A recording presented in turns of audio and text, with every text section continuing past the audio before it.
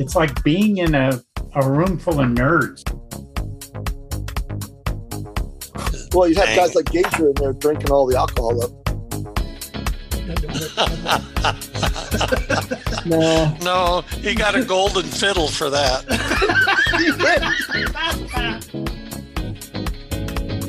I believe they call Charles Barkley the round mound of rebound. Yeah. I'm just not as tall.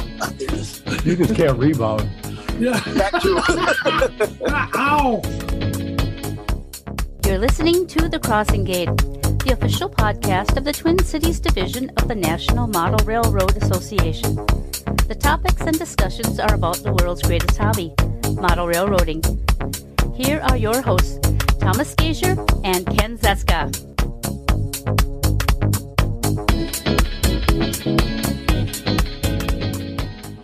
This episode of the Crossing Gate podcast is sponsored by Pinocchio Communications, the preferred publicity firm for explaining your railroad of lies. Yes, Pinocchio Communications, better known as PC, can help you explain away almost any trope that you want to include for your layout story.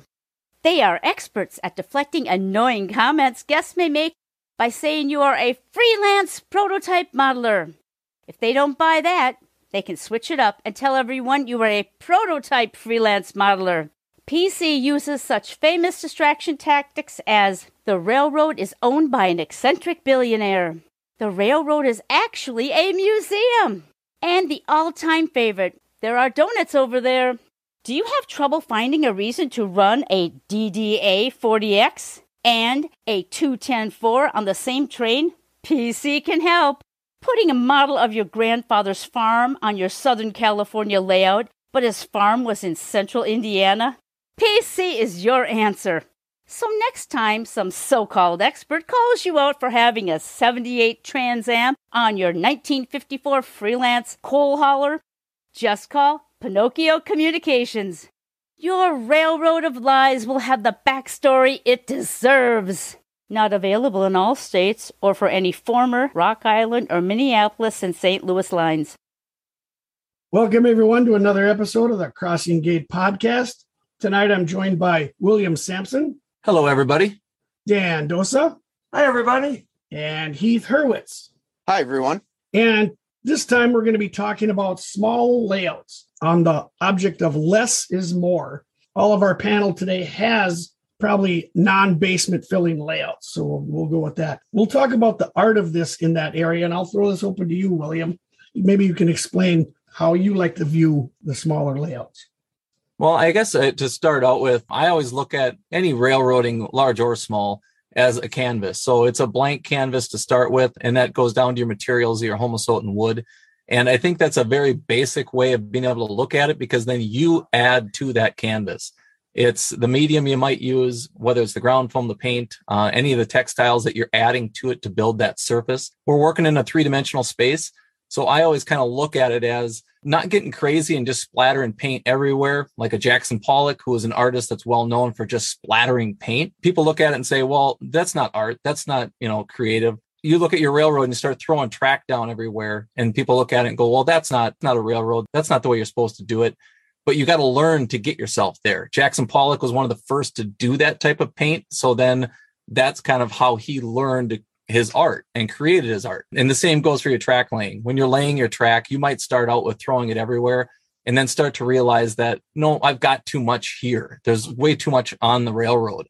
And as you look at it that way, take a step back and start editing, deleting. Maybe even take all the track up and only put down a little bit, because you look at it as it could be less is more. But at the same time, I still do look at people that have a lot on it. And if they're executing it well, that more, in my case, I've got most of my homosotas covered in track.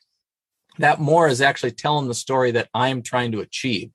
Now, I know we had a conversation a little while back. Heath made a good point about the less is more, how he looks at it. You want to elaborate a little bit more on that, Heath? Kind of how you look at less is more, or not more is less, just kind of how it's interpreted? Yeah, I mean, I'm in the fortunate or unfortunate situation of having a very small space for my railroad. I initially thought a railroad had to be a loop of track, but I couldn't figure out how to get that loop of track into my space. So I started looking at the story of what I was trying to tell. Through that came to shelf layouts and smaller layouts and realizing that I didn't need a loop of track to tell my story. So the less is more really came down to what was the story I was trying to tell and a complete sort of rethinking of model railroading and layout design and everything for myself, just because I couldn't have a loop of track. Dan, do you have any thoughts on that? You know, Heath, you and Will have made some brilliant points. I'm also modeling a fairly small layout. It's about 15 feet long and varies in width anywhere from 8 inches to about 32 inches. It's a small switching layout. It's the same kind of dilemma. First, this is the space I had, which was optimally available to use. So I start with, as Will said, I start with my canvas. My canvas is this big. Would I like a little bit bigger canvas? Yes. Would I like a gigantic canvas? No. And I'll talk a little bit about that also. Start with what you have. Within the confines of that space, then begins a very interesting creative process. And it comes back, again, to things you both alluded to, but I'm going to pick up on your thoughts, Will, about artists. We're now thinking about what can be artistically expressed within the confines of that space. I can't possibly model completely the areas that I'm trying to model within my space. It's impossible. Now I have to start thinking about editing. I have to think about distilling out essential elements that I want represented and letting go of other elements. And that balancing of those things is about creating my story and expressing that. So I think that smaller layouts allow us to do that. And I don't know what you guys think about this. The other thing to me is the story that was popular a few years back always was, well, if you build a small layout, then you'll be better prepared when you can finally build a real layout, i.e. a huge layout. I don't fully agree with that, but I do agree with this. William, I'd be curious about what you think on this one too in particular, that it's not about building necessarily a huge layout, but it does teach you a lot about what you need to know when you're planning to build your next layout. Is it the next, or is it the interpretation of the building of your skills, right? I look beyond my railroad right now. I just have the Hiawatha Elevated District. It's a small section of track in Minneapolis. Dan and I are on the same, basically 2 block maybe length of a railroad that we're interpreting in our space, because I'm kind of going closer to 1-to-1. Dan's truncating and he's deleting stuff kind of as he goes along. But I'm looking at this as a layering process. And the layering process, even for an artist, is going to lay down a base painting. And as you lay a base painting down, then they add detail and they continue to do that. And you're doing that on your railroad too. So that's how I look at it. I look at my room and I look at my railroad as a blank canvas.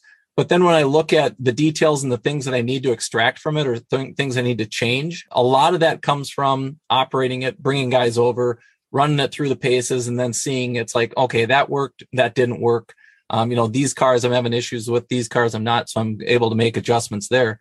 But when I do look at it, I didn't want the loop scenario because I was in an area that it wouldn't have been realistic to do a loop. And as Heath kind of alluded to, he said that he had his loop concept. And I think there are a lot of guys out there that do have a loop mentality where it's the round and round because you want the ability to run. My dad's railroad's a great example because he still has a loop ability. So if we have people over, he can run the loop, and that allows people to view trains without having to pay a whole lot of attention to the train. Was there a point when you, Heath, had your railroad and realized what was the aha moment that flipped that switch to get you away from your loop? Is there anything that you noticed that stood out? Yeah, when I got back into model railroading a couple years ago, I started with T-track modules because I thought with my space, that's all I could really do. And I could work on a module on my desk, and then I could move it off to the side and work on another one.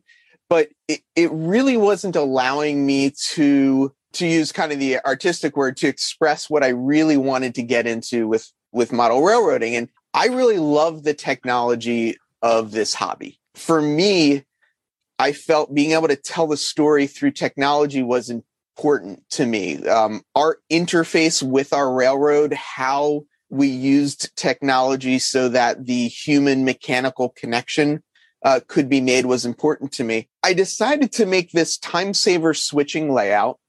And as I started researching it, I realized that I could add enough technology to it that I could set it up so that somebody could operate it remotely. And through the process of building this switching layout, I realized I didn't need a loop to enjoy model railroading. And operations was this term that I didn't understand. I had no concept of it.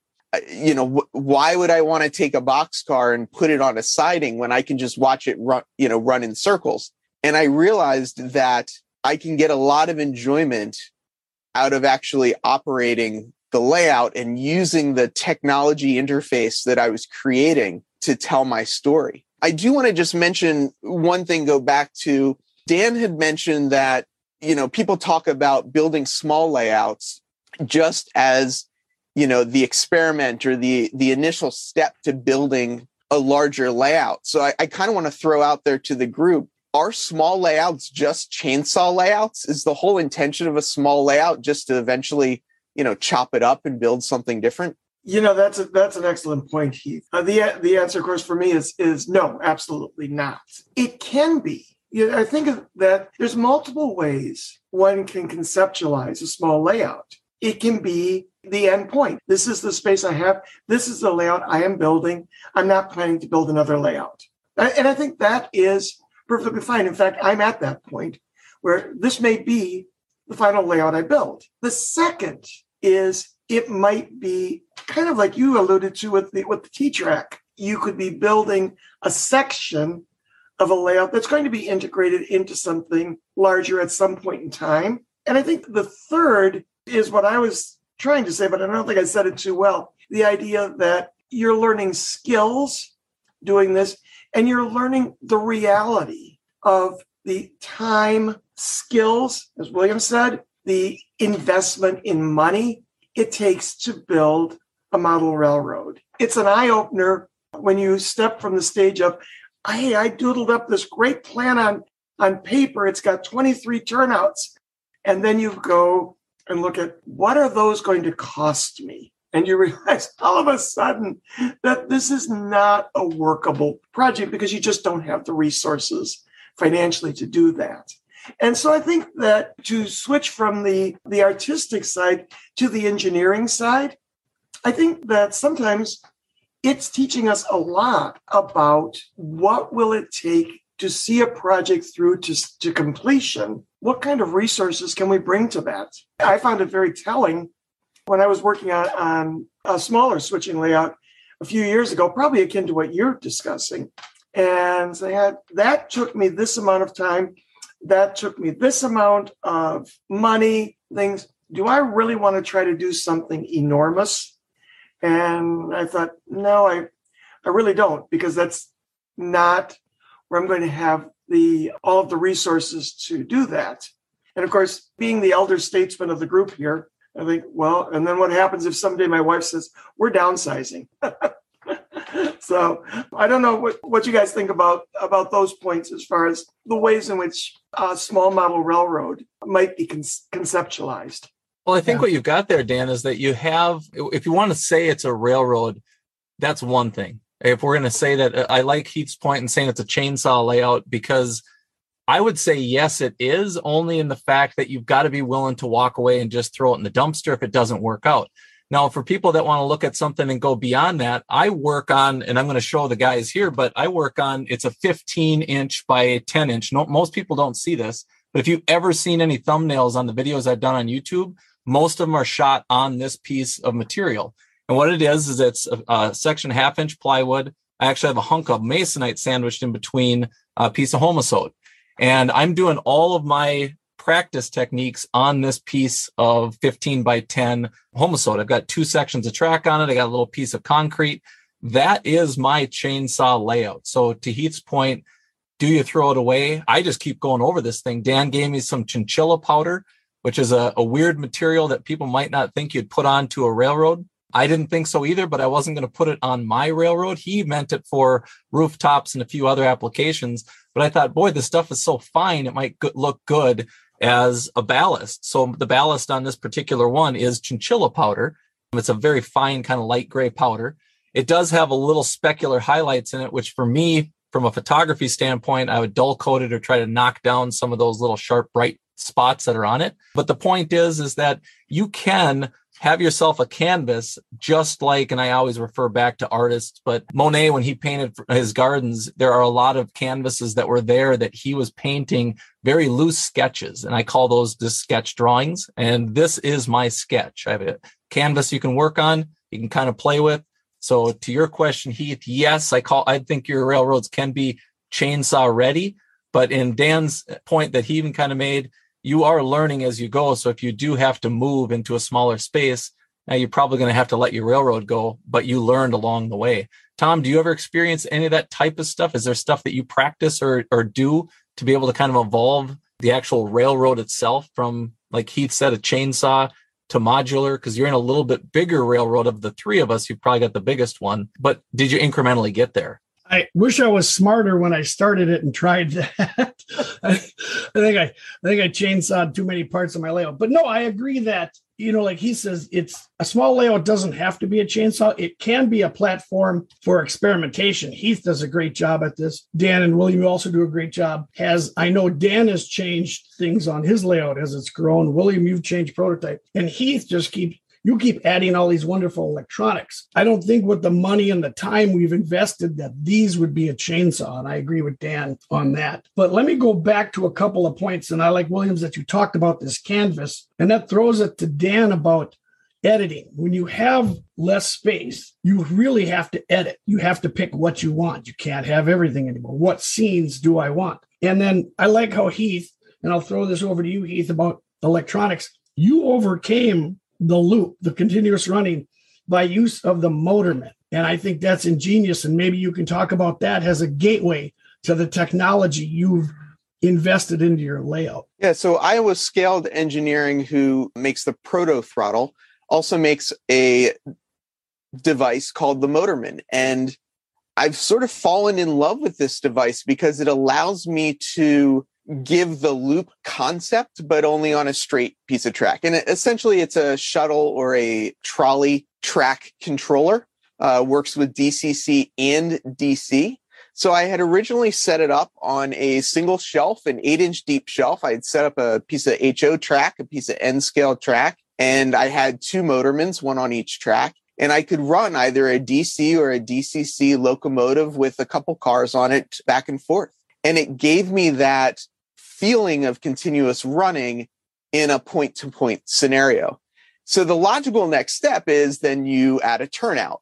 And is what led me again to that switching puzzle that I ended up making. For me, the technology is kind of like the veins and the nerves and the arteries of your railroad. And while you don't necessarily see them, they are ultimately what breathes life into what you're trying to create.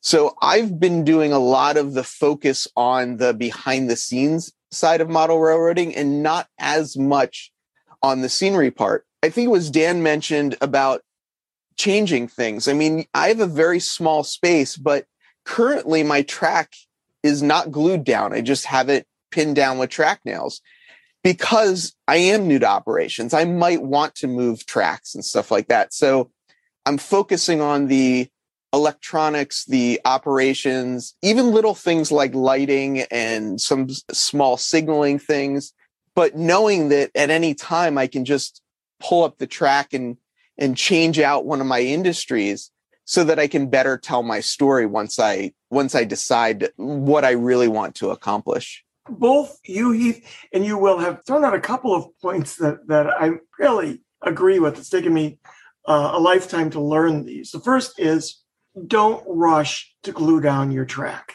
My track's now with track spikes. On a semi-regular basis, I'll be looking at it. In fact, I just did it last night.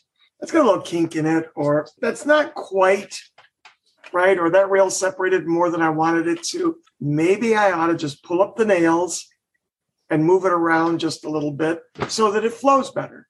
And I was always the guy, lay the track up. What do I want to do next? I want to get that track ballasted. So there I am with my glue and my ballast. And if I screw something up, there I am with a scraper and a lot of cuss words. You guys younger and smarter than me figured out, and Will brought it up. Testing techniques before you use them on your layout. Oh my gosh. I don't like to because I'm impatient, but yeah, if I don't, I pay the price. And that's the next one on my deck is redoing my backdrop.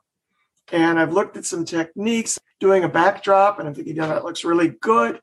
I should let's go. And then there's another part of me saying, no, Dan, get a piece of cardboard and make sure that you know how to do this. That's like, duh, I'm learning.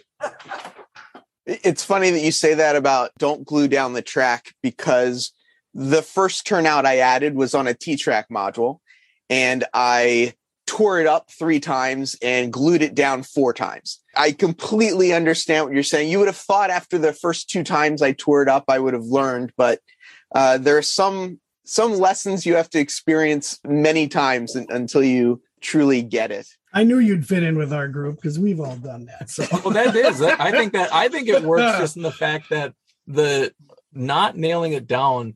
This goes back to even my railroad. There's 3 out of the 4 of us here have track that's not nailed down, or glued down rather. And that is because we're kind of in the editing phase. But is there a point where you finally decide it might be the operations? I think, Heath, you hit on it when you said that, I'm just getting into operations. I might want to add this, that, or the other. Dan is guilty of adding a crossover in an area to improve his railroad. And he's able to do that because it's not glued down. So just because it's not glued in and it's not ballast doesn't mean that you're not succeeding, because you're learning as you go along. And maybe Tom can speak to the 3 of us and just say, when do you get to a point where you finally think, I'm going to cement this thing in, so then I'm going to have to use a putty knife to get it back up?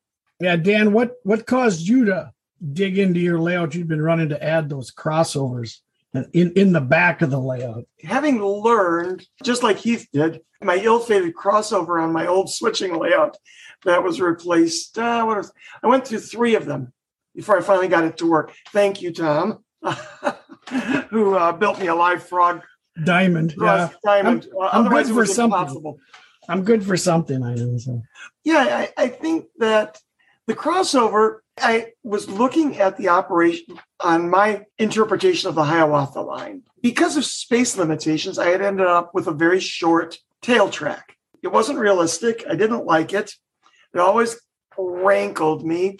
And I was over for your layout, Will, when we were operating, running through this crossover, and all of a sudden I thought I could put a crossover in, and that probably would save the day for me. So I did. And it's made the operation, at least to me, it feels much smoother, much easier, feels more realistic. And then the icing on the cake was talking with a friend of ours who's an engineer on the commercial, who told me, yeah, well, the crossover is there. It's just a little bit further down the track from where you're at. So you're okay putting it in. Now, do you think that you guys spend more time in the track design, the track plan will say, when you have limited space than if you had the basement filler, where you just say, I'm going to go around the walls and add a coal mine here, and I got room for a yard there? I believe that people put more intense thought into planning a layout when you are limited. I know Dan and I went through this, and Heath kind of had a track planned by committee. He was brave enough to throw out his area to all of us goobers on YouTube, and everyone suggested everything from the Norfolk Western to the Tehachapi Loop. But, William, did you spend a lot of time, or did you kind of know from your space on what you were going to do? Well, I was fortunate. I worked right off of some 1948 era Milwaukee Road survey maps. They were for plumbing or something for the city, but they obviously showed the right of way of the railroad. And that's what I worked from. And I highlight and I truncated it down. So when Dan even kind of alluded to it, and he thought, well, when he ran mine, he thought, oh, that's kind of nice to have there. That's merely because that's what the prototype had. And it works that way because they would have it there for a reason. If they didn't need it, there's a pretty good chance that they would take it out. But when you're going through that whole process of planning, so much of it for me, I put servos under mine. I don't like reaching into the seam. So I did plan to make sure I didn't have braces underneath that where a servo or a switch would be. I had to get all that stuff down and make sure that if I'm going to do this, I don't want an operator having to reach into the scene, because the hands of God don't reach down and uncouple cars in real life. So I don't add that to my railroad. Now with Heath, you and your electronics, how do you plan when you do get a new electronic, or what type of components are you integrating that you have to plan for it? I mean, you can't just stick stuff any random place, especially if it's a servo or something of that nature. Is there anything that you from the electronic side have added and had to either readjust or would recommend people use because the electronic is an advantage that has improved your railroad? Yeah, when people talk about DCC wiring and DCC wiring being easier, they talk about just running a single bus line around their layout and just, drop a bunch of feeders and just connect it all together and you're good to go. To do what I wanted to do, I decided that I wanted to create a lot of little blocks. And I created all those little blocks so that later, should I want to, it would be much easier to add signaling. So I have insulated joiners everywhere. I've got probably more feeders on my layout than Thomas has on his layout, just because I'm planning ahead for wanting to add additional things. And we were talking about as well the cost of adding electronics to a layout, and by having a smaller layout, does it cost less? And I'm not so sure that is necessarily true, depending on the story you're trying to tell. My time saver, for example, which is a 4-foot by 10-inch section of the layout, by far has significantly more electronics on it than the entire rest of the layout. So that section probably costs, 5 times more than anything else. And I think that is just part of the process of experimenting and learning along the way as well. Is I put a lot of time and effort into figuring out and making mistakes. And while I didn't glue it down, I did also lay the track twice on the time saver. You learn along the way as to which pieces of electronics you need and which pieces you don't. Whereas in the expanded part of the layout, I haven't added certain things yet. They might What's get the number added one in the thing future. then, Heath, that you'd recommend? Okay, so you say there's more in your time saver than the rest of the railroad. What is, just for a guy that's going to get into electronics, maybe, what is the number one thing that you're putting on the rest of the railroad that you found most beneficial? So the next thing that I'm going to add to the rest of my layout that does exist on the time saver, I have LEDs that indicate what direction the switch is thrown in. For me, I can never quite tell what direction the switch is thrown in unless I get right up close on top of it. And I want to be able to operate knowing that I've got the switches in the right direction, because that is, at least for me, the most common cause of derailments on my layout, is that I think I've set something correctly and it's not. And adding lights to your turnouts is a pretty simple process. You can do it either with switch motors or without switch motors. And either way, it just gives you that indication that gives me, I don't know if confidence is quite the right word, but gives me the confidence to know that I'm not about to, send a locomotive into the back of another train or something because I've got a switch thrown incorrectly. It'd be I interesting. like that, though. Yeah, I like it. I like that too. I think it'd be interesting to note now. I wish you counted before how many times you ran through a switch to when the lights come in, and if they do make an effect. Because that's the thing, even in the prototype world, we're always trying to reinvent that light bulb, because that's the number one thing on the prototype is running through a switch. Think the thing's huge and people still do it. Now, let me touch on the operations. I want to mention too about Heath. If you haven't seen his time saver, Wyatt has a lot of money in it. You can correct me if I'm wrong. It's hooked to JMRI, and he allows people from all over the world to log in on his time saver, and then you get operations. I've run it from my house here in Minnesota. I know people in Australia run it, and you can switch with his little SW switcher, and he's got the cars. It's a lot of fun through JMRI that anybody can operate it. So I know there's a lot of electronics in it. But let's go to operations, because one thing I've noted, all three of you have staging tracks. You found some way to shoehorn in staging tracks so you can have multiple train operations. Dan, I'll go to you, because having probably the smallest layout, you had some creativity to have dual staging tracks on each level. That was an interesting process. And again, thank you, Tom, for suggesting I build this on 2 levels, as I have 2 switching districts that I've modeled. They're not connected. It's essentially 2 layouts. So I kind of like the old double minutes, 2 minutes in one.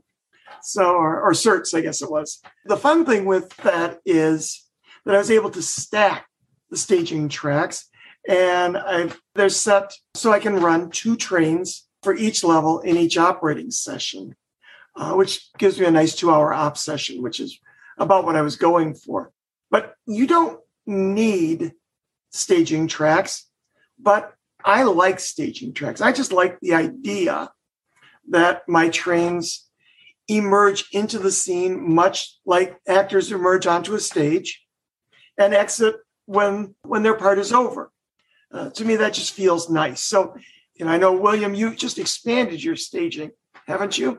Yeah, I had the Hiawatha Elevated District is just a portion of what was originally planned, and still kind of is, because I have another room that's 25 by 20-ish in size.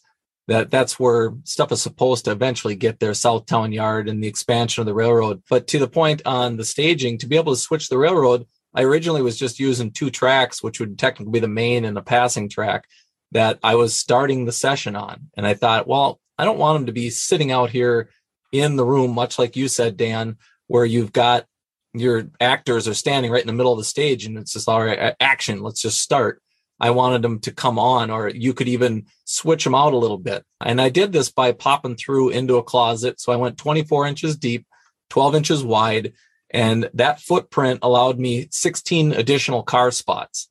And that became something where I can really use that, because 16 cars for an operator to switch, and the grand total of cars on my railroad is 40. So really, you're going to kind of almost be what you've got to pull out to switch in the industries.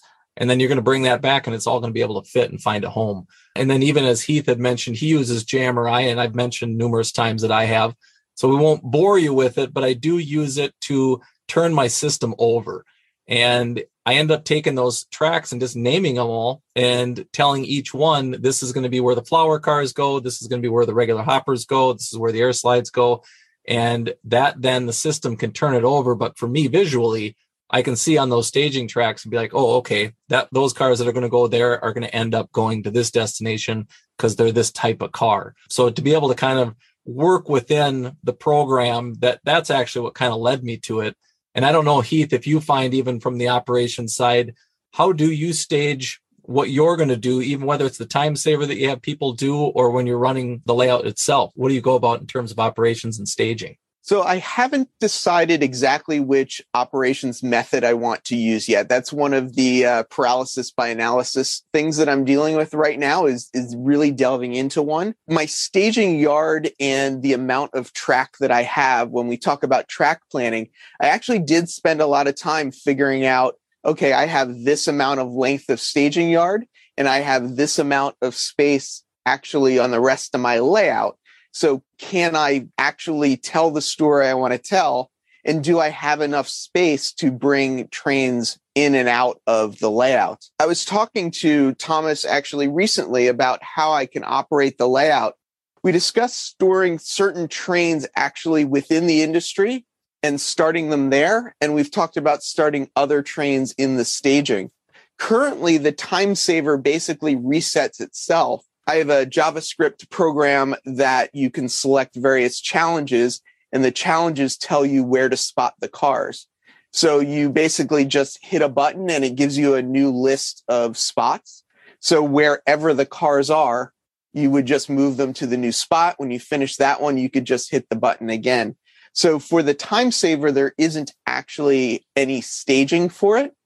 Once I tie it into the entire layout, though, the goal is that I will bring a train from my main yard and drop it off at the time saver for then the person operating the time saver to then run that puzzle. I like that. That's you're evolving though. I mean, taking something that obviously is existing, and I like how you're integrating that. That's cool. We talked earlier about having to learn some mistakes on our own and learning some other things from other people. And I think that's one of the things that the community has given to us, especially over this last 2 or 3 years where the online presence has increased significantly, is I learned a lot about what I would actually need to put into the layout to meet my goals that probably saved me several versions of my layout. So there were some lessons I learned myself, and there's still to this day things that I think I know better and I'm going to do it my way. But ultimately, I did save a lot of time by reaching out to the community and saying, hey, like, does this make sense? Here's my story. Do you think that my story can be told on this layout? Yeah. And I think that's important where you get the ideas, because I like learning from other people's mistakes. And then I also like learning from their victories. You know, Dan and William know my line is, if you steal from me, you've stolen twice. So we'll get down to the end here, and I'll start with you, Dan. One of the things you had that you were able to do with your small layout during building was you could build it on its side. You didn't have to crawl under a large layout to wire or install switch throws. Can you explain that a little bit? Oh my gosh. Well, old knees don't like crawling under the layout so much. Because my layout is a long shelf set on shelf brackets, I realized I could just tip the thing up on end and I could do all of my under layout wiring right there, which was just, it made the whole process just delightful. I have my buses in place for my DCC, and I have feeders coming down. And the other piece that I did was I used these things called T-tap connectors, which you can get on Amazon. They take a little bit to learn how to use, but there are no soldered connections under my layout. The only soldering I'm doing is when I'm soldering feeders to the track. Otherwise, I'm not soldering anything. I'm doing everything with connectors. And this has worked out really nice, particularly when I take one of my double throw, double pole switches that I use to not only route my turnouts, but also the power. And I find out I routed it backwards. So I can reconnect it in a matter of seconds. Very, very handy tools to use. But it's been just delightful to be able to do that.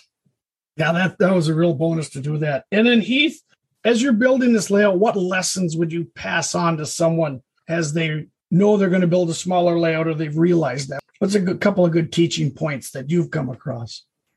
I know for myself, one of the things I struggled with, especially with looking out in the world and seeing what other people are doing, is you have this idea that to be a model railroader, you've got to have the big, huge basement layout. And that is, that's the goal. Like, that's like to achieve the role of model railroader, it needs to be huge. And I hope, at least through what I'm doing, people can see and experience for themselves that you don't need a lot of space, and you can actually have a lot of model railroading and be a model railroader, even if all you have is the top of your desk, you can still be a model railroader. And the long-term goal for this layout is eventually to have 2 operators present in this room, in this 8-foot by 9-foot room, as well as 1 operator remotely.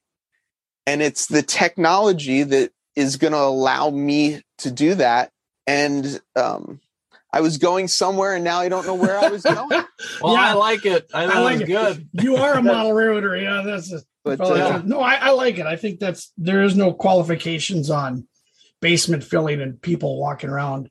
And we'll wrap it up with William, because you're good friends with Tom Klomoski. Is that correct? Yeah. Yep. And he even wrote the book called The Right Sized Layout. Building the Right Sized Layout. Building the Right Sized Layout. Excellent. So maybe you can talk about some of the points he has and what you've learned. Well, I would say first and foremost is, reaching out and connecting. Even to Heath's point, he had the ability to operate from distances. He's in New York City right now. Here we are in Minneapolis. We're all in our own homes having these conversations. And that's where it even started with Tom. Tom had his YouTube channel doing the Georgia Northeastern.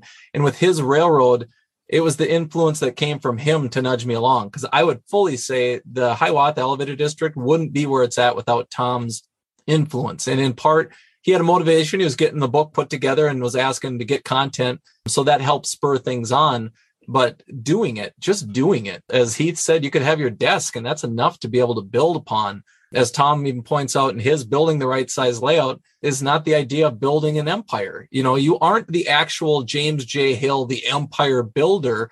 You are Dan Dosa in Minneapolis building your Hiawatha Elevated District. That's who you are. You're not looking to buy the CBQ and have the NP and put all this stuff together, nor do we need to cover it from Seattle to Minneapolis, down to Chicago, the distances that we're covering. Because I know, Heath, even in your case, keeping it small, I love the idea to be able to take somebody that's not even in the room with him to then integrate and operate with two people that are. How cool is it that he'll be able to drop cars off for somebody that might be in Minneapolis or Delaware or California, wherever they may be, and they're operating right with them. So the advancement of technology, that's obviously huge. That's awesome. It's great. Not getting overwhelmed and having a bunch of ideas that bombard you and bog you down. Keeping it small, keeping it simple keeps it a lot more streamlined. And as I always kind of look at it from an art perspective, again, if you look at Gothic architecture, we'll say Notre Dame, the cathedral has a bunch of added details that are excessive. And then you can go to New York, and we got out in New York there, the Guggenheim, and that is very modern and simple. You're taking two totally different buildings and look at two totally different styles. But do you need to build Notre Dame? No. You can simplify and do the Guggenheim, and it's going to be pulled off beautifully. So I say keep it simple, have fun with it. And really, we like the history of it. And I think that's what's kind of interesting when you do look back at artists or architecture or anything of that nature. But to be able to develop and create something that you can own, but don't overwhelm yourself in the process of doing it. That's my kind of takeaway. And I think Tom does a great job with building the right size layout. So if you're looking for a book, grab it. And any content, I know Heath has a YouTube channel. You can pop on and check his out. Tom has his, the Split Rock Mining Company. These are great resources to be able to tap into. But a big part of it is the community, and the community of these guys that we've been chatting with. It's great. But Tom, we always appreciate you allowing us to have the conversation and chatter about this stuff. But that's all I've got in regards to building the right size layout. All right. Thank you, William. I agree. It is community. And we'll wrap up the points here. There are a lot of advantages to a smaller size layout, as we talked about. You can still share the hobby, and you're still a model railroader, as Heath points out. Keep it small, simple, streamlined. I think we'll wrap it up saying that less is more. So with that, we'll end this episode, and you guys can all say goodnight. Good night, y'all. Good night, everyone. Good night, everybody. The Crossing Gate Podcast presents Real Men of DCC. Real Men of DCC. Today we salute you, Mr. Custom Painting Scratch Building Guy. Mr. Custom Painting Scratch Building Guy. Making masterpieces out of toothpicks and marshmallows. You're living the real American dream. Getting asked by fellow modelers to do work for peanuts. I'll give you $50. Sure, there's danger, fumes, no blueprints, gluing yourself to a chair with nobody to set you free. Living on the edge. Your keen instincts tell you to go to the next step.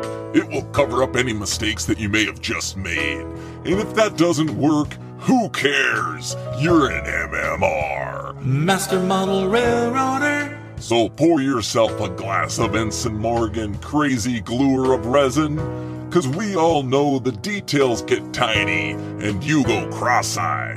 Mr. Custom Painting Scratch Building Guy.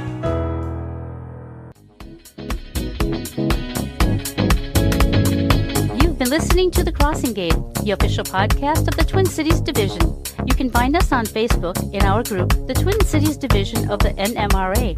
You can email us at tcdnmra@gmail.com. Thank you for listening, and don't forget to subscribe for future podcasts.